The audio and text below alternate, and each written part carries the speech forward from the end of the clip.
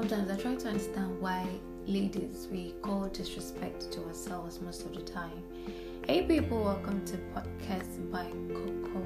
Like, it's the disrespect is getting out of hand. I'm not gonna lie. Sometimes we see these things and then we just try to ignore it, and it always gets back to haunt us. And we keep forgetting that ladies, we are always at the receiving end. Not like the guys don't get their own lashes, but we get the highest number of lashes almost from every corner of the world. The society, friends, parents, family, church, we get that lash very well. So I try to understand why we keep putting ourselves in a position where we always get disrespected and talked down every single opportunity they get, because it's no longer funny.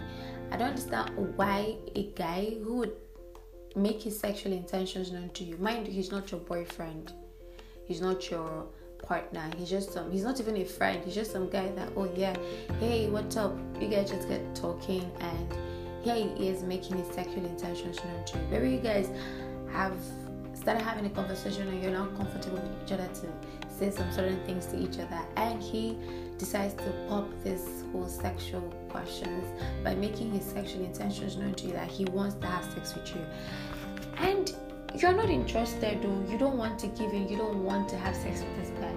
You will not carry your two left leg when he invites you to a hotel room and go and see him, or when he invites you to an outing that is actually going to end with a sleep out or a sleepover, you guys see him. Or when he invites you over to his house, when he's alone in his house, you can see him. Please, I just want to ask one question. Please, what are you looking for? It's a very honest question. What exactly are you looking for? You don't want to have sex with this guy, you don't want to give in.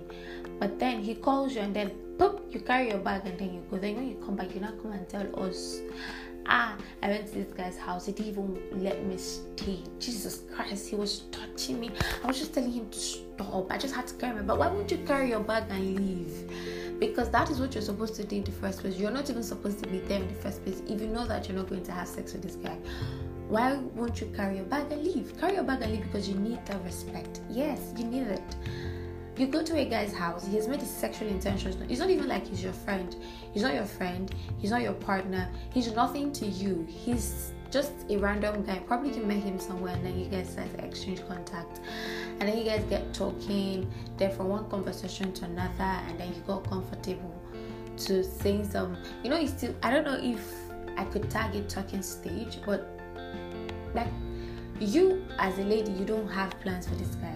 Sincerely, you don't have plans for this guy. It happens, you don't have plans for this guy, but then this guy already has plans for you, like he wants to sleep with you, and then he's making his sexual intentions now, and then he pops up and then asks you to come over. And probably sometimes some guys will use money to entice ladies. He'll be sending you money, and you know very well that this guy is calling you, he wants to have sex. He has made his sexual intentions known, and you don't want to have sex, you don't want to give in.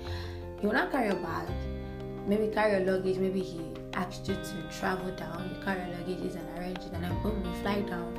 And then you get there, you now be saying, please stop, I didn't come here to, auntie, what did you come to do? Yes, he's probably going to spend on you, he's probably going to make you comfortable after all he invited you, or he asked you to come out on a date. He's definitely going to make you comfortable and make sure that you feel okay. But then again, he proceeds to his sexual demands by, making some moves, by touching your hair, touching your neck, playing with your body, and then you're like, stop. Or he tries to kiss you, and you're like, please, can you stop? Auntie, what are you doing there? And some ladies will say stop and they'll still stay there. Like, those are the kind of ladies that I actually want to ask. And what is your problem? And then you come outside and tell us that you were raped. Are you serious? Yes, a guy could rape you if you resist. After trying to say stop, and then he gets hold of it, he could rape you. Yes, that one day. But then again, sometimes let's avoid some certain issues for ourselves and try to stay safe always. Because sincerely, you don't know people's intentions towards you. You only know your own intention towards people. Like, you only know you. You don't know what someone else is thinking about you. You don't know what the kind of idea someone has about you. You don't know the kind of mentality someone has about you. You don't know the kind of thinking someone has been thinking about you. So you only know about your own self, because it is only yourself that you can think about. It's only yourself that you know. You can't predict another person's move. It's only your own move. So let's try and be safe. If you're not interested in a guy, probably he's making passes at you, and while making passes at you, he is making his sexual intentions, and you're not interested. See, I would rather advise you block and delete his number, or you do not accept any of his invite to go to anywhere. Either a place where you guys get to hang out alone, or where you guys get to be a sitting alone, or see anything that's going to make you guys be alone. Don't just try it. That has to